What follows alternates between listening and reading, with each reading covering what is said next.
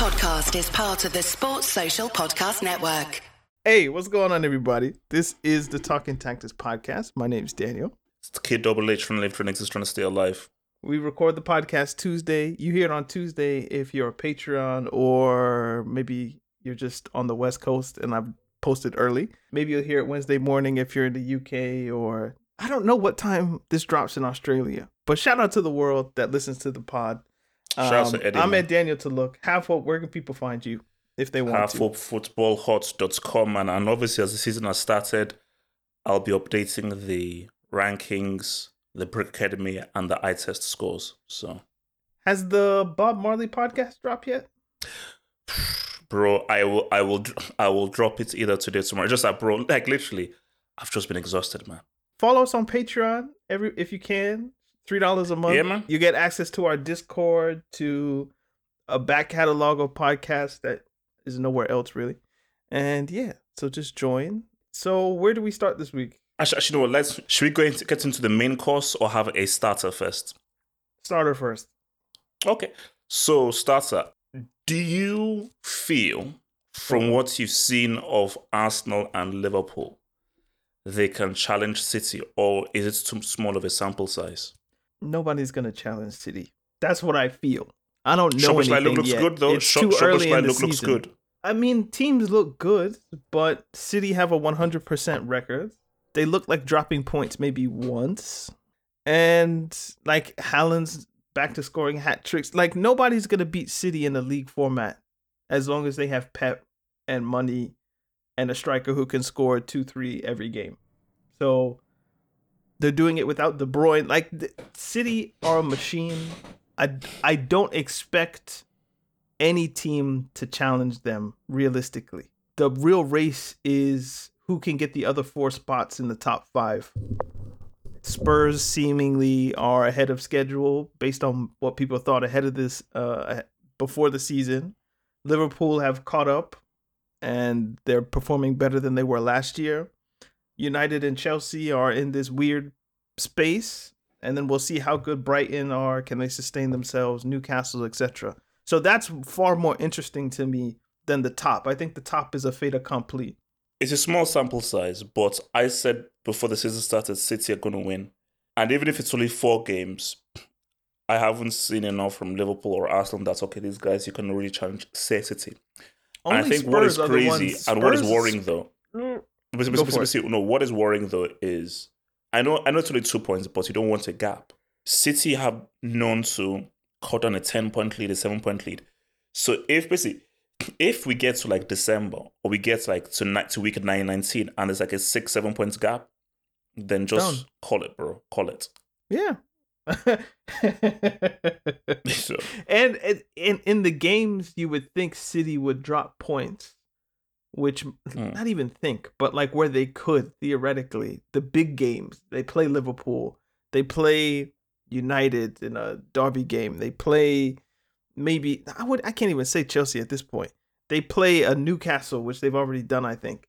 Like in those games, you would still favor City to win, not even just to draw. So, and then can you put points in Liverpool's total, or can you put points in their pocket against any team? Not guaranteed, not nailed down. So everything is set up again for City to, I think, win 4 or 5 in a row. So yeah, I understand the intent of your question, but I think I reject the premise of can City be challenged. I don't even think that's worth considering up until someone proves that they can.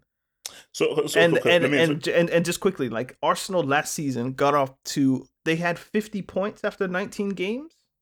So they were on pace for 100 points, and they still got hawked.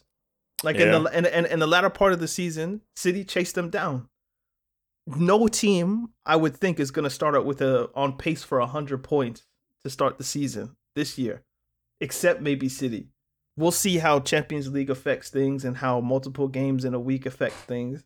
But City's squad is good and deep enough to sustain themselves. So let me ask this then. So do you think Arsenal have gotten worse?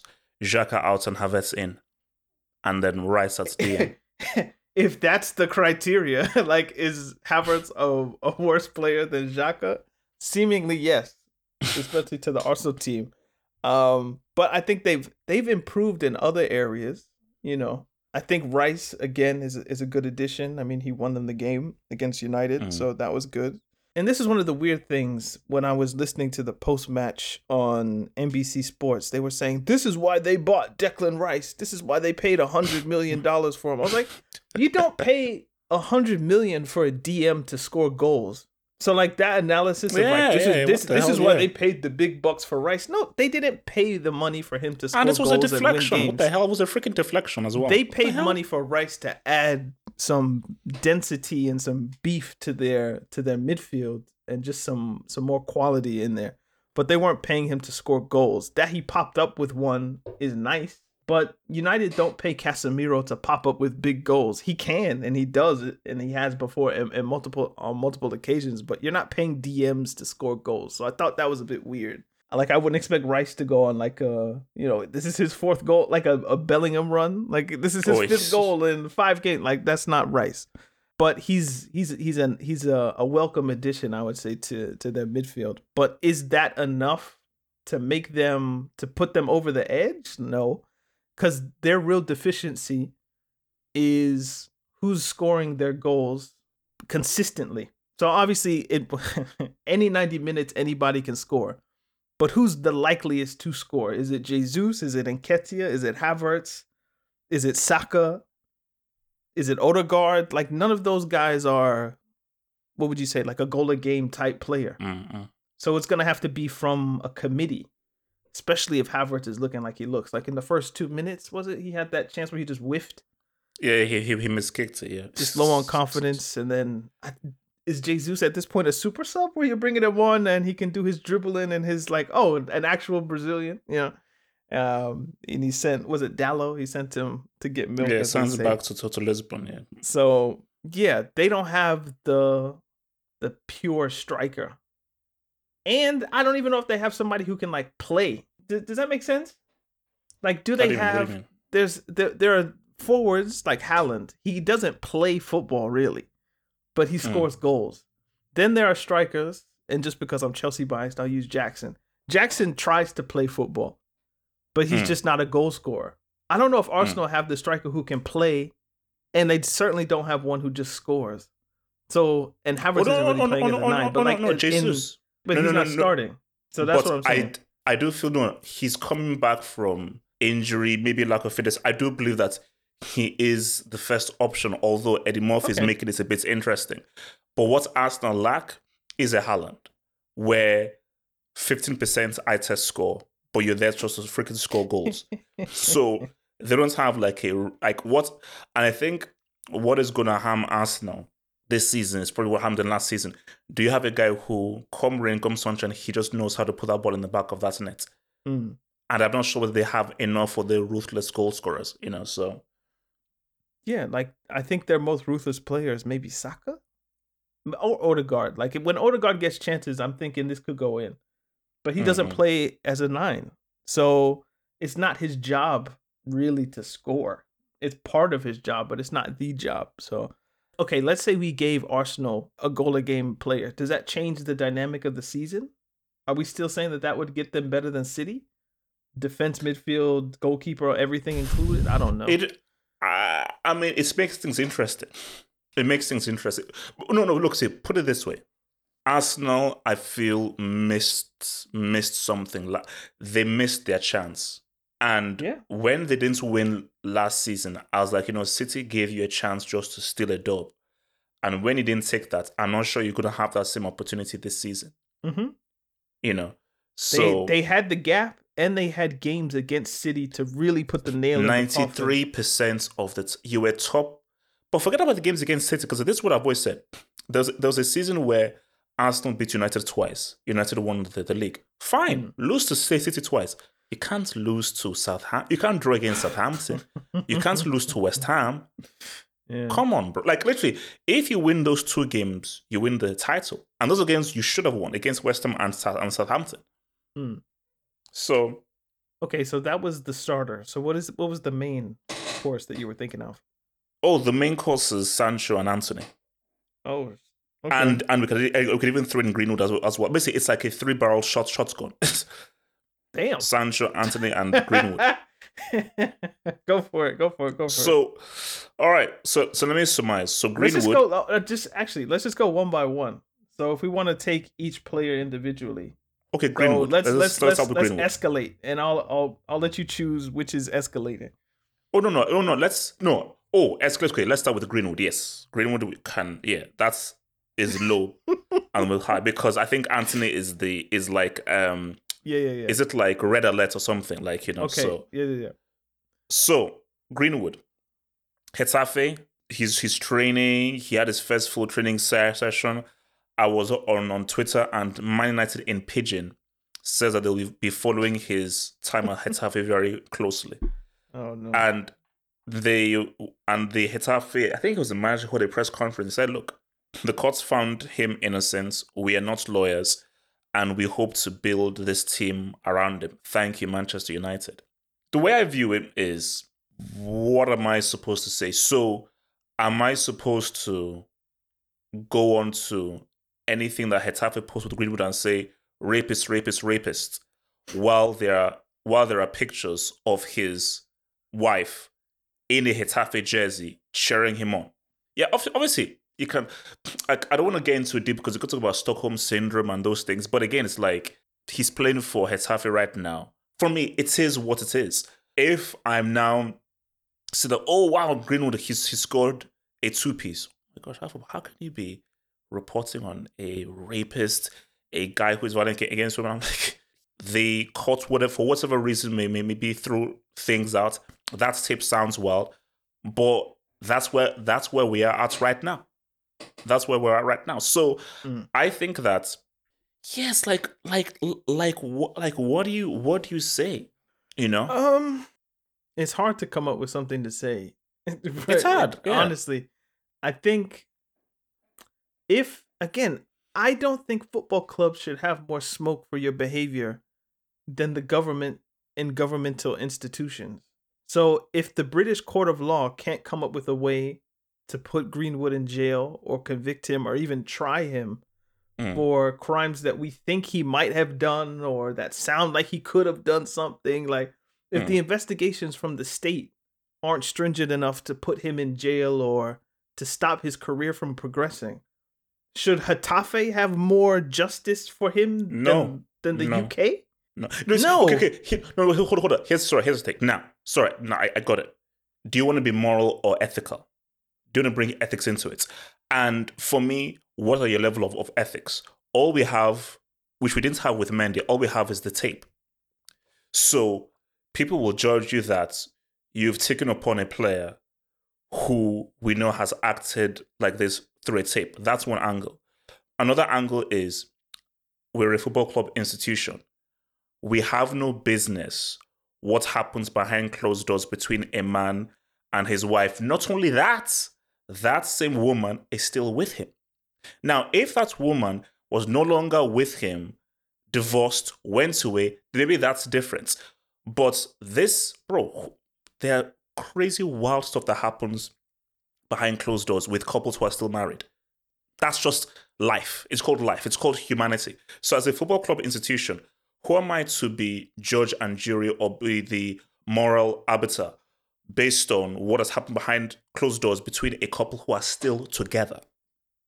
Now, that's where I land with it is, and this isn't me saying that Manchester United should have kept Greenwood, that if my club signed Greenwood, I would be happy with it. Of course I wouldn't be. But I don't think Getafe should be in a higher moral position or be held to a higher moral standard than the UK government and the Crown Court. If British laws can't use the evidence that we think we know against Greenwood to convict him for a crime that we think he might have done or that people suspect he might have done, if those laws aren't strong enough to protect women in society, are we really holding Getafe to a higher moral and ethical standard than Crown prosecutors?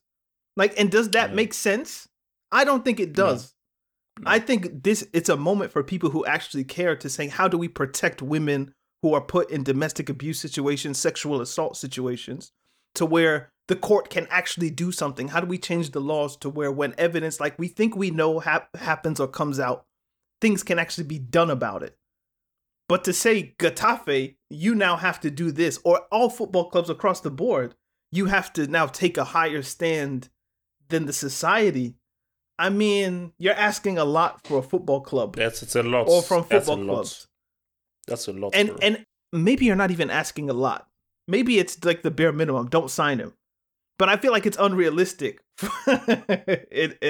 if a football club's job is to sign good players. And for whatever we think of Greenwood, he is a talented footballer. So if this was some whack player who didn't have any talent, of course it'd be easy just to be like, no club's going to sign him. But he has talent. And ultimately, that's what speaks in his profession. Do you have talent? Well, you're going to get more chances, which is a sad state of affairs. But again, his level of talent, his level of footballing ability should have no bearing on what the actual court and judicial system and legal system has to bear for his actions or his potential actions. Because the court can't do anything or didn't do anything or chose not to act, that then gives permission to all football clubs to sign him. So why am I like, it's the logical conclusion of that case. He wasn't convicted, he wasn't even tried. Open season, sign whoever wants him, come take him. Yeah, you're free to sign. You can't say anything. You can't.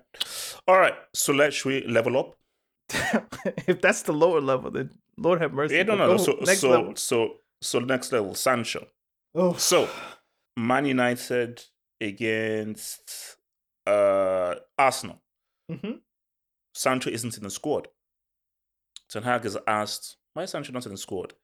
He says Sancho has not reached the level required of Man United in order to make said squad. Damn. Sancho releases a statement on social media saying that he's done very well in training and alludes to the fact that he's not being picked for non-football reasons and he refuses to be made a scapegoat. And then people are, oh, what's happening? And I've got to give credit to Red Devil Studio, RDS, because RDS then says that this is a bit like deja vu because Sancho released a similar statement before he made the move to Dortmund about how he feels like he's a scapegoat.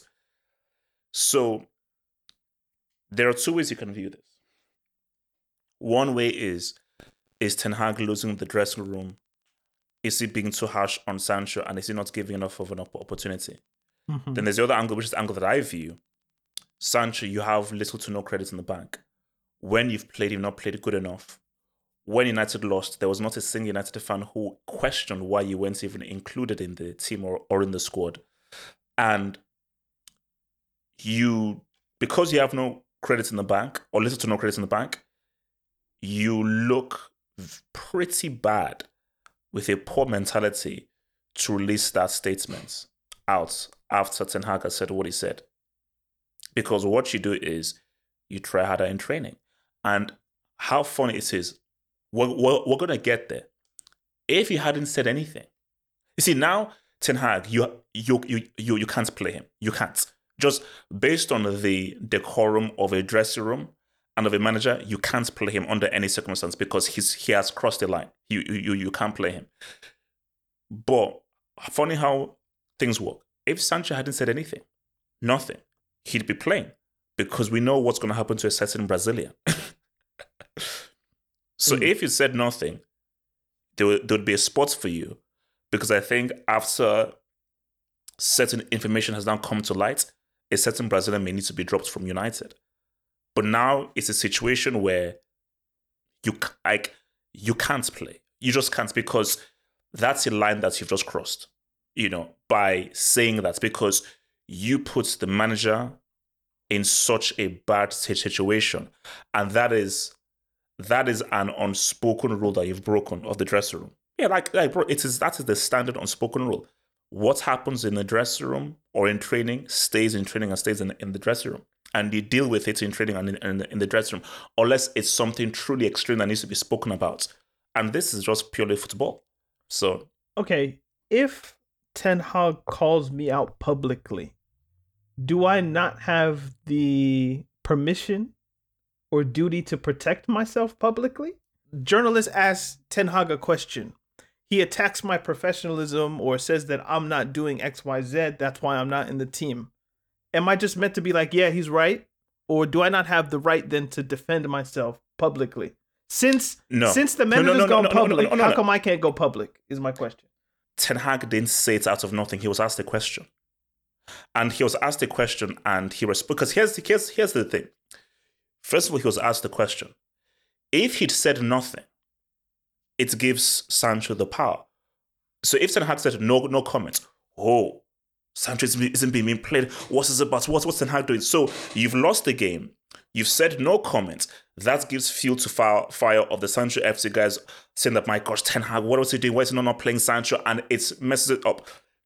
You were asked a question. You gave your answer. I am paid to look at people in training and to see who's of a certain level. And it is to my discretion, because that's what I am paid for, to decide that you're good enough for the starting lineup. You're good enough for the bench. You don't even deserve to make the squad. What you do, Sancho, is you meet him in private and you have a discussion and you have a face-to-face.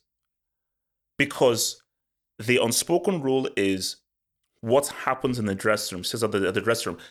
Ten Hag didn't go into serious detail. He just said Sancho needs to be at a certain level for Man United and he just hasn't reached that yet. So you can now extrapolate how much you want to. But Ten Hag wasn't giving you extreme details. But if a player comes out and says, I'm being scapegoated, these are things that are beyond football, you're messing up the dressing room. And you're making the manager look bad. What Ten Hag said, from your point of view, is, Sancho, you obviously need to do better. And obviously there must be something that is happening between you and him. So it is a private discussion that you have with him. Yeah, but I feel like he called him out publicly. But the issue is social media. So because of social media... but I feel like he called him out publicly, bro. He said because he's not training well, I didn't pick him or select him or whatever word he used.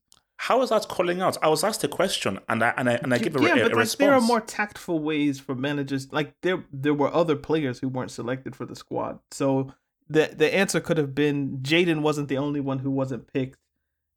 There's many people in the squad who deserved a chance.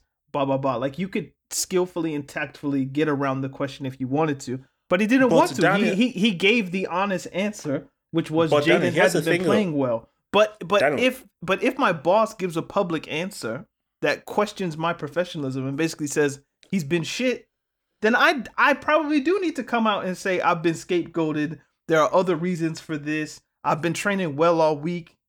You know, of course I'm gonna do that. But whether that's smart is its own question. But the issue, it's logical. But the issue is, because however it is, you see, if you had been playing well and you've actually been done well, you've got credit in the bank. So then you could be like, man, if he was playing well, he wouldn't need to worry about being in the squad because he'd just be in the squad. So, no. But Sancho has been so ineffective. He's been such a disappointment, like such an extreme disappointment for a guy who's on 300,000 a week. 300,000 a week. I think that by you coming out and saying that, it feels a little bit like a victim mentality. This is professional sports. Again, have a private discussion between yourself and the manager. I'm not with that. And no, go ahead. I'm disagreeing out loud, but like I'm not trying to interrupt. For me, because my thing though is he's done this before. That was why when Ardes brought up the fact that he's actually talked about being scapegoated before, this for me feels much more of like a personality thing. So, and this is the key crux of the matter and the key thing here. We don't know what has happened behind the scenes. What if he was disrespectful and they had an argument? Because that Sancho statement leads me to believe that something happened between both of them. And Ten Hag doesn't, again, he ain't going to go into details to what happened. So maybe something happened and said, no, you're not making the squad. Because it's true. even if Sancho has been fully ineffective, surely he can make the squad. So if not made the squad, there must have been something that happened that we don't know about that Ten Hag isn't going to go into. Sancho is alluding to, but he says he's not going to make it pop up. That's my issue with Sancho. If you want to defend yourself from the criticism, give us all the information. Don't say we can't talk about this. I don't want to get into this. Boo, boo, boo. No.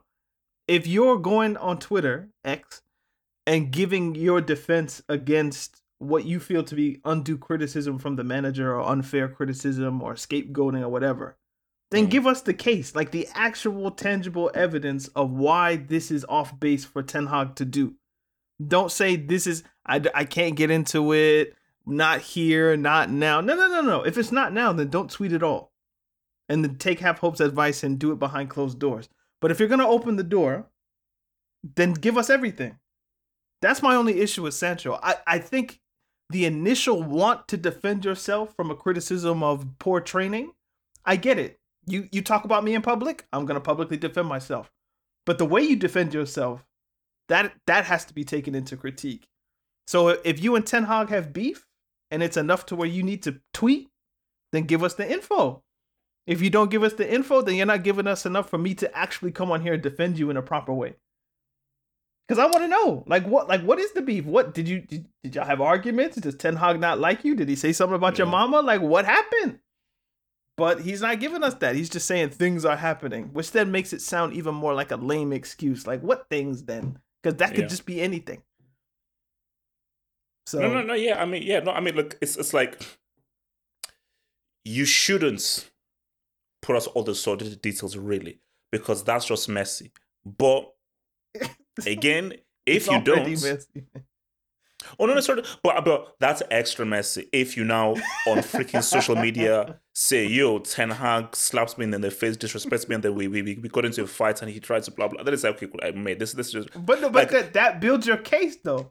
No, but then again, no, Daniel. No, wait. It builds your case, and it also ends your United career as well. I was just about to say that. Like, if he comes out and says that, then he's done there. But this is his way. This is like a tactful way to kind of defend myself, but also maybe I can come back from it because I haven't given enough information. So, like, I won't get into it. It's kind of like if I did get into it, I'd be done. So I don't want to be done enough. Here. Yeah. No. But basically, what he's already done is enough to be excluded from the squad. His saving grace though is the international break. Maybe in 2 weeks we'll have forgotten about this, and I don't think he's going to be with the England team. So. Oh no.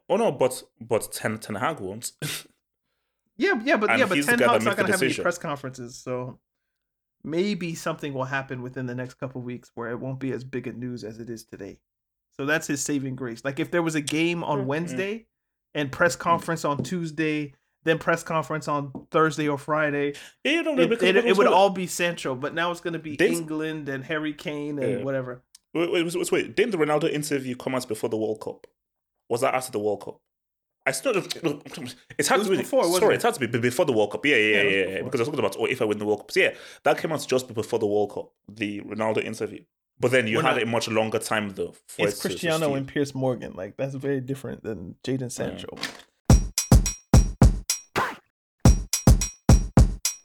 So we've gone from yellow to orange. So let's go to red. Oh wow! Not to laugh, but like this is the level of escalation. So Anthony.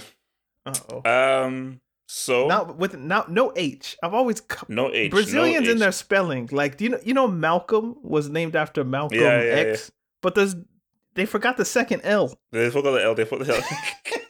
Anyway, go for it. So basically, so Anthony.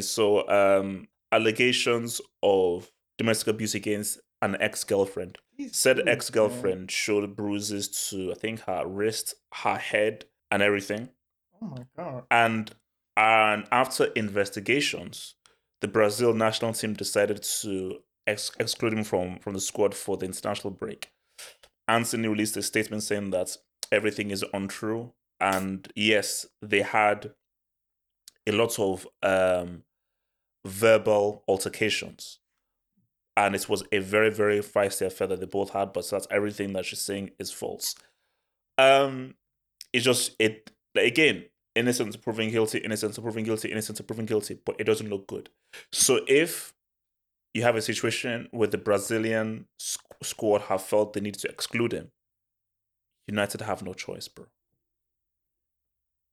United have no choice. Oh yeah, if it's deep enough for Brazil, then it's deep enough for United. Oh yeah. You have You have no choice. You have no choice now. So and I think that's the thing about social media because again, if this happened in 2003, the lady in question, will this newspaper take up the story? Why do you take up will this newspaper all the time? Okay, no, I just put the 03 just like 04, 05, who cares? Just a random year.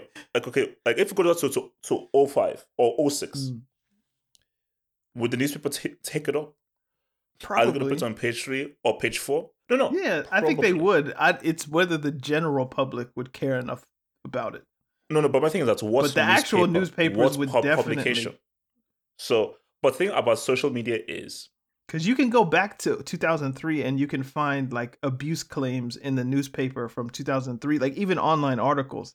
But but the question is, was the public prepared to be cantankerous or what was the general public willing to come down upon that person in the same way they are in 2023? That's the question. I think newspapers generally were good at report. Anytime that a footballer gets in trouble is good for newspapers and tabloids and things. But I think like the 25-year-old now is not the same 25-year-old as in 2003. So like there's a completely different cultural shift of people caring about domestic assault, abuse, etc. So that's the question. So I think for Anthony, obviously you have to let investigations go through. But again, we live in a different world, yo. We're living in a whole different world. And reason why this is more extreme than Greenwood is with Greenwood, they're like back together now. So that is like a Stockholm Syndrome complicated matter. This is your ex. So you're not together now. And probably not together because of perhaps what happened. So again, for Anthony, I mean, what do you do? Because for United, you have to exclude it. You have to exclude it. So for United, you have this situation where we already have the Greenwood is out on loan. Sancho can't play based on how you've now stepped over the line of dressing room ethics, and with this Anthony thing, he can't play. So, Sancho might be back, bro. That's what I think Sancho might be back just based on all the information. But see, that's the thing that if you're Ten Hag, you can't bring back Sancho. Politically, like for him, like it's gone too far for him, maybe. But... No, that's so for me. So basically, if I was in Ten Hag's shoes, I'm like, damn. Because, and this is if I was Ten Hag. Because for me, I'm Ten Hag, Sancho, you're not coming back. No way. After I can't bring him back. No. Unless we settle things fully and you publicly apologize. You make a public apology. Yeah, you'd have to come out and like say it. Yeah. If everything else is public, then the apology would have to be public too. Yeah. So I'm reading on The Guardian. It says Manchester United this was posted today. Manchester United are staying silent despite growing pressure to take action against Antony, the Brazilian winger who has been accused of assault and domestic abuse by his former girlfriend, Gabriela Cavallin, with fan groups and domestic abuse charities calling for the decision to be taken out of the club's hands. So the actual news is Cavallin outlined the allegations via the Brazilian news website UOL on Monday, and they have been reported to police in Sao Paulo and Greater Manchester. The Brazilian Football Confederation confirmed it had dropped Antony 23 from the squad for the upcoming internationals, but United have made no comment on the allegations, which first came to light in June, just 2 weeks after they confirmed Mason Greenwood would leave the club. And then it kind of goes into Greenwood's story about saying how they let him go.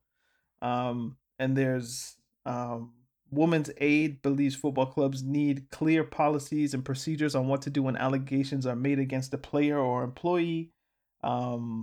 Tracy Blackwell from Refuge, another UK-based domestic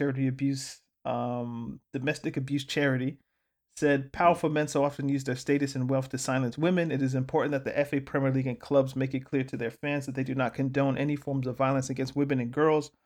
Domestic abuse is a crime and should be treated as such. Swift action needs to be taken to adopt a zero tolerance policy to abuse and address this culture of violence against women and girls within football. So, and there are other examples. Obviously, he's innocent until proven guilty. He's charged. He's not convicted, but it's not looking good for him. See, here's the issue here. If the Brazil national team did nothing, then it's like Greenwood all over again. Let's wait for the courts to do their due diligence, and maybe we'll now do our own investigation. Right. What makes it hard for United is Brazil have excluded him. So Brazil, if Brazil exclude him, it puts United in the limelight. So then all those groups are like, wait a minute, Brazil have felt the need to exclude him, but you're still including him. So it puts United in a very, very bad light. So, like, based on these domestic abuse charities and all of these different types of things, Manchester United politically, do you want to be put in a position where the Brazil national team looks like a more progressive thing than you? No, absolutely not, because that's bad for your global standing, your brand. What percentage of Manchester United fans are women? It's got to be probably 25-30%. At least. Also, and here's the thing: this like, way you don't want to be seeming to be like the backwards people here, especially compared to Brazil and people's stereotypical view of what Brazil and Brazilian culture is. But here's the interesting thing. If, let's say, Anthony is excluded, and they're thinking of ending his contract, United fans will not feel, or a section of United fans will not feel as strongly against it as they did with Greenwood. Oh, no. Because he's 100 million. He's flopped. He hasn't been good. And Greenwood was from the academy, one of our own, all of that academy, kind of stuff. Yes. Yeah. That's think about that though. So if Sancho's finished, and if was a fifth, but if Sancho and Antony are done, how much money is that on the bench, or not even in the squad potentially? 200-ish. How much was Sancho? Was he 70? I mean, that's a lot of money. It's a lot of cake. That's a lot of money. It's a lot of cake. Gone. Man. But no, I might have cut you. You were gonna say about Antony? No. For me, no. Look, I mean, as I said, for United, you have a serious situation because the window is shut, and you may have to roll up till January without a Sancho who this or is great a Anthony. For? Like, obviously, like, people must take advantage of like opportunities, I suppose. Yeah. Palestri, Garnacho. If you are who they say you are, now's the time to step up. Like, Garnacho almost got the winner. But here's the difficulty though. I don't know where Palestri plays. Garnacho plays on the left. Yeah, but you'll have to play on the right because Rashford. No. Obviously you have to, but just that. Sure, I now have game time, but not ideal game time. Yeah, obviously, no. For young players, see, if you're experienced, make it work. For young players, always play young players in their strongest position. And that is the best way for them to do that. Never ever play young players out of position because it stunts their growth. So yes, I have game time, but Rashford, by seniority and experience, holds down that left position. So you don't have to now figure out that right position and make it work. And the way that Garnacho plays and how he likes to cut in, because remember, if you're not playing on the right, you have to play as a winger. So you have to really go into you have to now play down into the byline. So the way in which you now have to now approach is very, very different if you're not playing out on the right. So, according to Transfermarkt, Palestri's a right winger, but he's right-footed. So that's interesting. That's more old school. But maybe they say he's right wing, right-footed because the left is always taken by a more senior player. So ideally, he might want to play on the left. It's not like I watch under 21 Uruguay games. So I don't know what his favorite position is. But like, again, that's because the transfer window's closed for at least another 4 or 5 months. Or is it 3 or 4 months? Either way, January. Like, that's who's going to be your wing options. And I would say like I'd rather have Garnacho out of position than Sancho based on what he's shown for Manchester United. Even in preseason, I think I watched one of the preseason games for United, and Sancho he doesn't look it. He doesn't look right. I think he's never really recovered from like the Euro 2021/2020, but that's my own kind of thing. Like the mental fatigue of missing the penalty, then racial abuse and all of that. I don't know if he's ever truly recovered from that moment, but yeah, like the kids, that's who it's gonna have to be. And to be fair, that's who it was against Arsenal. Like I said, like Garnacho, I mean, Gabriel did like the smooth criminal kind of thing and got out of the way. And that, I mean, you called it bullet time.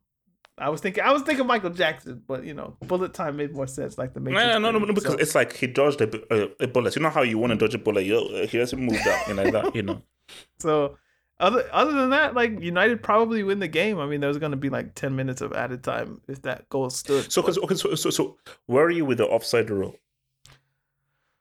Because I'm in the same place I've always been, which is okay. Wait. Let me frame it for you. It's offside. So what is the spirit of the rule? The spirit of the rule you just stole my answer, bro. Yeah, that's what the SPC said. Don't get an unfair attacking advantage. Goal hanging. Hey, don't be a goal hanger. Yes, it's offside, but you're being extremely nerdy about it. And you're not really looking at this within the spirit of the rule. Because me being ahead of the last defender by a pubic hair is not an unfair attacking advantage. Okay. So the rule has to be redone as to where, and that is where, because I know the Champions League have the whole automated system. Mm-hmm. You have to use tech to be like, okay, if a certain amount of your body is ahead of the last defender, that's an unfair advantage. It can't be a freaking pubic hair because that's what's minimal. So. Yeah. So when VAR was introduced, I thought the main problem with VAR decisions and VAR reviews was going to be the objective calls. So put it this way, like subjective calls are always going to be subjective no matter what. Even the way the rules are written, they're not terribly clear. And they change them so frequently that it makes them muddy. So handball, what is a handball? Was his arm supposed to be down? Was it supposed to be up? Like where is it a natural position? I feel like all of that is more subjective. If someone tackles somebody and it's a little bit high, maybe those are more objective. Like your foot was too high, it was over the ball, red card, etc. But because subjective calls will always be subjective, you're just moving subjectivity from the eye of the referee or the linesman or lineswoman to someone in a booth. And then their subjectivity gets put together and then they make a decision. The thing that was going to suffer was the objective calls. Because if you want VAR to seem as if it's working, then everything that can be determined must be determined. So offside is an objective reality. You either are or you aren't. There's no black and white, technically. Because we can go down to the millimeter and figure out, are you on or off? Whether the ball has crossed the line is an objective reality. Either it has or it hasn't, and we have enough technology to figure it out. But objectivity with offside defeats the purpose of offside, which is why for years, what were we told? Playing, watching, level is onside. We were told level is onside. And when there wasn't technology to determine what level looked like, or when there wasn't technology to determine millimeters, you just kind of looked, and it was like a subjective, like, okay, that looks level enough. Like, was he on? Was he off? Like, it's level. Gabriel and Garnacho were level. Yeah. In the old days, it's a goal because, it was like 2 millimeters, or as you call it, a pubic hair, but ultimately it's level. And it's not such an unfair advantage for the attacker or for the defender. So you give the benefit of the doubt, to the attacker because we want to see goals, I guess. But because VAR must be used and must be seen to be working, we have to strip all the subjective rules, and it must be an objective reality. Which goes back to, this is where I land on spirit of the law, first letter of the law. And you rightly outlined. The spirit of the law is we don't want attackers to be goal hanging and get an unfair advantage. So that's the spirit. But the letter of the law, once you give it to people who are, as I've always said, police or hall monitors, this is referees. Referees are cops. So once you give it to them and you tell them we need objective calls because this has to be VAR, we need to justify VAR's existence. So how do we do that? Every objective call must be made. And that's what annoys me about it. Because for me, Garnacho is level. Level's onside. It's a goal. Yeah. It is what it is. Now, the Havertz penalty, that's where VAR actually works. So I guess you take the rough with the smooth, as they say. Because I didn't think that was a penalty. Even though I thought it was a penalty in real time. I was like, ooh, that's a penalty. Then you see the replay, and it's like, he made the most of it. And you can't see that in real time. I think I prefer living in the world of mistakes now that I've seen VAR in action. Like, Havertz sneaking a penalty would make the game more interesting. Obviously, if Havertz gets a penalty, not even if it goes in, but the nature of the game changes because that moment in time changes the rest of the timeline. So if even the check changes the game because the time you don't get back. So everything that happens in a football match, 1 second to the next, alters the future. But then the flip side is the Japan-Spain game at the World Cup. True. Like, without VAR, or the Germany-Korea, remember? Yeah, the Japan-Korea. But like, again, those are things where it's like that's drastically changed Japan's progression of the World Cup, whether we are now how we now view Japan going forward and just how well they did, So I would my solution to offside is you have to make the lines that they use, you have to make them wider. And if at any point they converge, you determine it's level and it's onside or it's offside or whichever. Obviously, you'd still be kind of just drawing lines, but if you widen the line or you widen the margin of error for a defender or an attacker, I think you create a more level, pun intended, situation, which I think is what we want. I think I want that Garnacho goal to stand because it's brilliant defending from Gabriel, by the way. Yeah. Like the way he contorted his body was brilliant. Amazing. It was amazing. That was amazing. But amazing. If we go back 20 years, it's a great effort, but it wouldn't have been good enough. But see, growing up, I remember they said that if you can see daylight between the last defender and the attacker, it's offside. And I feel that's fair. If there is daylight between the last defender and the attacker, it's offside. If there's no daylight, that is not an unfair attacking advantage. But if you see that there's literally daylight and there's space between them, oh, bro, you are literally, now your body is ahead of that last defender. That's an unfair advantage. I could go with that one. Like, if your bodies overlap at any point, then you're onside. But it's gonna look weird when my front shoulder or the back of my, what would it be, left leg lines up with your front shoulder, so it's a whole body length. That's gonna be a bit strange. True. But so you instead of marking the front of people, you'll just be marking the back, so it won't change the nature of where the lines are drawn. I would just take it up, just take offside off the VAR remit, but they can't, because once you open Pandora's box, you can't then close it back. So we're just stuck with this. And I think unless we get to a stage where technology gets to a point where a piece of tech can instantly say, okay, 8% is ahead, it's offside. Also, and you have an automated system that can view that. This is the only other thing that I don't know if people talk about this enough. when is the picture taken? So we get the image of Gabriel backing up and Garnacho going forward because someone's frozen the frame. There's 30 frames in a second.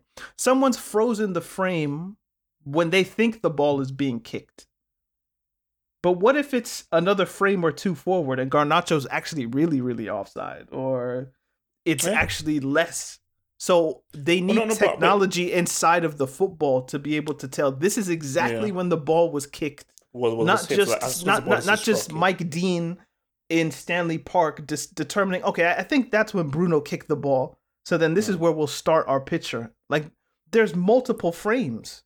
So which frame are you picking? That one has always been a bit strange because a person is moving each frame. Yeah. So if you go back 2 frames or forward 2 frames, it's a completely different picture. I think it's as soon as they strike the ball. That's what. Yeah, no. But I'm saying like the action of striking the ball happens over the course of multiple frames. No. So basically, which frame is being picked? As soon as the foot makes contact with the ball. So that's frame. So the frame where you see the foot and leather make first contact, that's the frame you take. I don't know because I don't think it's no. This is my point with the frame. Your foot will be attached to the ball for multiple frames, not just one frame. A pass isn't that instant. No. But just have to say the moment. But sorry, I'm an editor, so I edit like frames and everything. Yeah. The moment the foot makes first contact with the ball, that's the frame. So basically, like a ball to foot, let's say it's like 4 frames before it's released. Mm-hmm. Frame 1. Okay. So basically, if let's say you reverse that frame, there's no contact. You fast forward the frame, there's contact. That's frame. I hear you. Once they make contact, that's the frame. But how often do we see the still image where the ball doesn't look like a ball, where the ball looks like it's already been moved? No.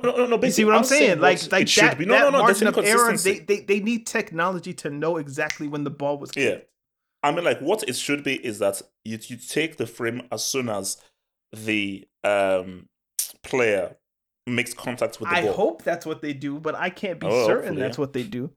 Okay, we talked about hunger strike last week. So small update. His mother went to the hospital. No. Well, homeboy has been sacked. Someone just sent me Vilda was sacked. I don't know if Ruby Ellis is he gone? I don't know where he's gone, but yeah, George. But the coach, the actual coach, is out. Vilda is his name. He's been sacked. I don't know if the mom is still in hospital or if she's ended her strike. How did he get sacked after winning a World Cup, man? Because nobody likes him. Also, he's like he might be the sacrificial lamb. Like somebody has to go, so it's gonna be him. So yeah, I don't know what's going on with Spanish football, man. It's weird. It's wild, man. I was gonna put our Chelsea timer. Do you want to talk about Chelsea for like 5 minutes? Yeah, give me 5. No, please, only give me 5, man. I don't need any more than 5. Hold on. Okay, here we go. Starting now. What about Chelsea, man? They lost to was it Forest? Nottingham Forest. Nuts. like what's it to be said? I think this is what people have to accept. Uh-oh. That this is a youth project. Oh, man. It's not a winning project. They are buying players under 25 so they can flip them for a profit in the future. And then here's let me lay this to you.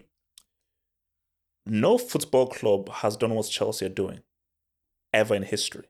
Do you know why? Because it's stupid. Because no, Chelsea, you weren't like special. Oh my gosh, like no one has ever done this before. We're really special. No one has ever done this because it's flipping stupid in football. They're saying to baseball, nobody in football is going to give 8-year contracts to players who are potentials because you don't know what's going to happen in the future. You don't know about long-term injury, out of form, and 90% of potentials don't really make it. Yeah. No, so Modric, 7-8 year life sentence now. What if 9 he turns years, out to be a brick, not very good? He still has our contract. Okay, you want to sell him? Cool. Modric still has the power to say, no, I don't want to go. I want to remain here with this contract and keep going. So you now have a whole bunch of guys on heavy contracts who are not part of a manager squad. Because what if a manager, let's say Poch gets sacked, a new manager comes in. Sorry, Modric doesn't work for my team. Yeah, but no. You've brought me in to try and win games. He doesn't work for my team. Now, if you don't want me to win games, fine. But if you want me to win games, Caicedo doesn't work for me. Modric doesn't work for me. So they're now stuck in the squad, stuck around on a heavy contract, and you now have an issue. So can you see the stupidity that's happening here? It's dumb. So my new theory or my new analysis is because of the clauses in the Abramovich sale that said you have to spend X amount of money within X amount of years. Also, the clause that says you can't take profit from the club for X amount of years. I think these guys are spending as much money as they can up front on young players to where by the back end, they won't have to spend money anymore. Theoretically, if it goes well, we spend money on young players, 21, 22, 23. That then builds a squad for the next 8, 9, 10 years. We can add pieces here or there, but we really revolutionize it at the start. We give them long contracts. They wanted Potter because they thought he's going to be our Phil Jackson or whatever coach they thought. He's going to be our project guy, and this is going to be our team. Then by the end, we won't have to buy players, and all of that profit will come to us. Because we won't have to buy a 28-year-old because we'll have had one for the last 7 years. I think that's what their idea was. Forgetting the fact that the players you buy have to actually be good. Otherwise, you were spending $100 million on, like Enzo was a good one. $100 million on Enzo, $100 million on Caicedo, $100 million on Mudryk. How many millions on defenders? They actually have to pen out, Like, you can't just take all these L's. Then, the worst part, what happens when this doesn't work, but then they now have permission to take money from the club? Glazer 2.0. Take their profits out because they're not investing this money for no reason. They think we're going to make a profit even if it sucks.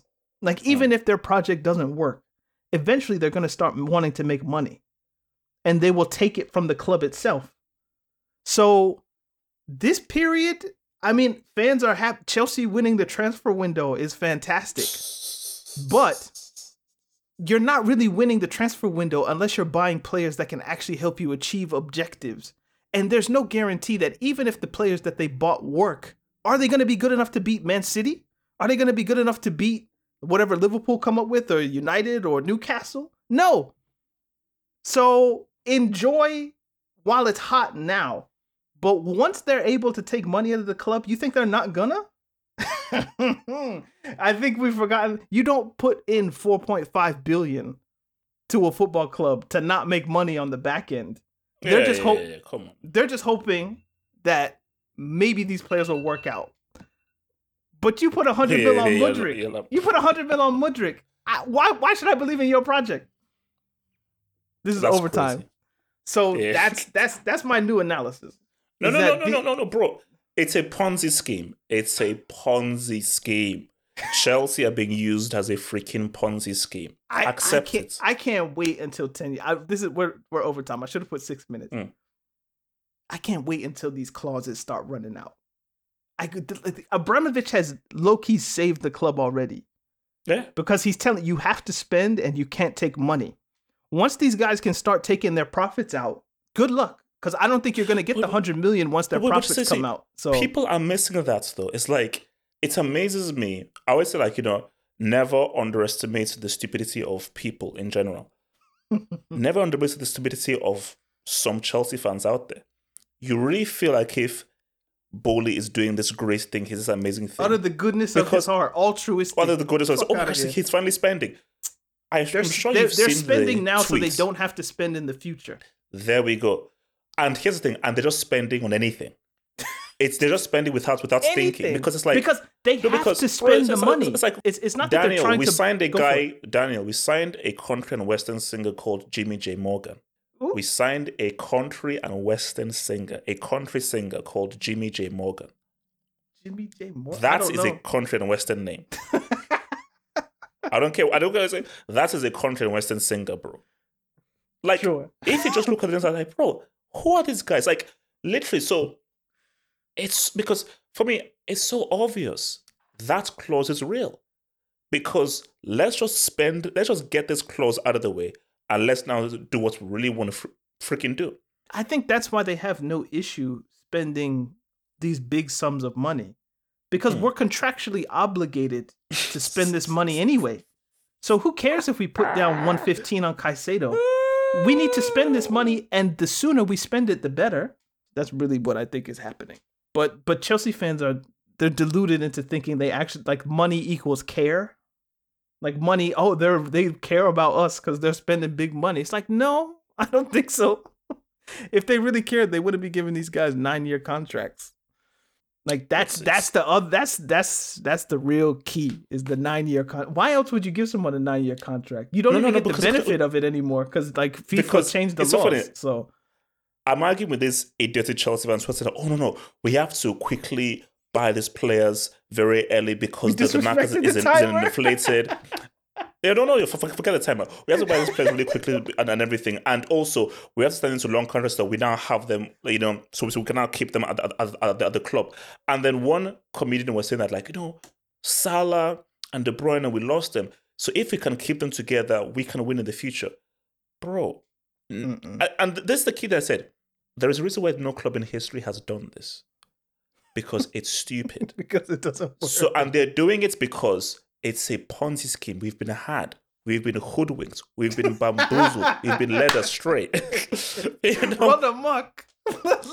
Run amok. It's like, bro, we've been had. Chelsea have been had. Like, You've been had. This is daylight's robbery. Took. It's daylight's robbery, bro. It's daylight's robbery. Shout out to Malcolm. That was a good callback. Yeah. All right. So yeah, this has been Talking Texas podcast. Thank you guys for listening. What are your thoughts on Malcolm X? No. Yeah, I'm at the end of To Look. Where can people find you? Yeah, find me at also real quick, just real short. Shout out to Jude Bellingham, man.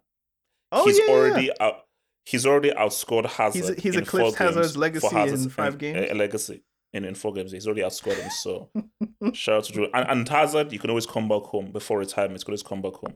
But shout out to Jude, man. He's doing his thing. Yeah. By the way, like, PSG had a low-key, really good window. Are they going to win the UCL? That's all I care about. I was going to say this almost tongue-in-cheek, but this would be the year they win it. Like, narratively. Please. Messi leaves, Neymar leaves, nobody believes in them. Please. Bang. And then I they don't win believe it. in them, none.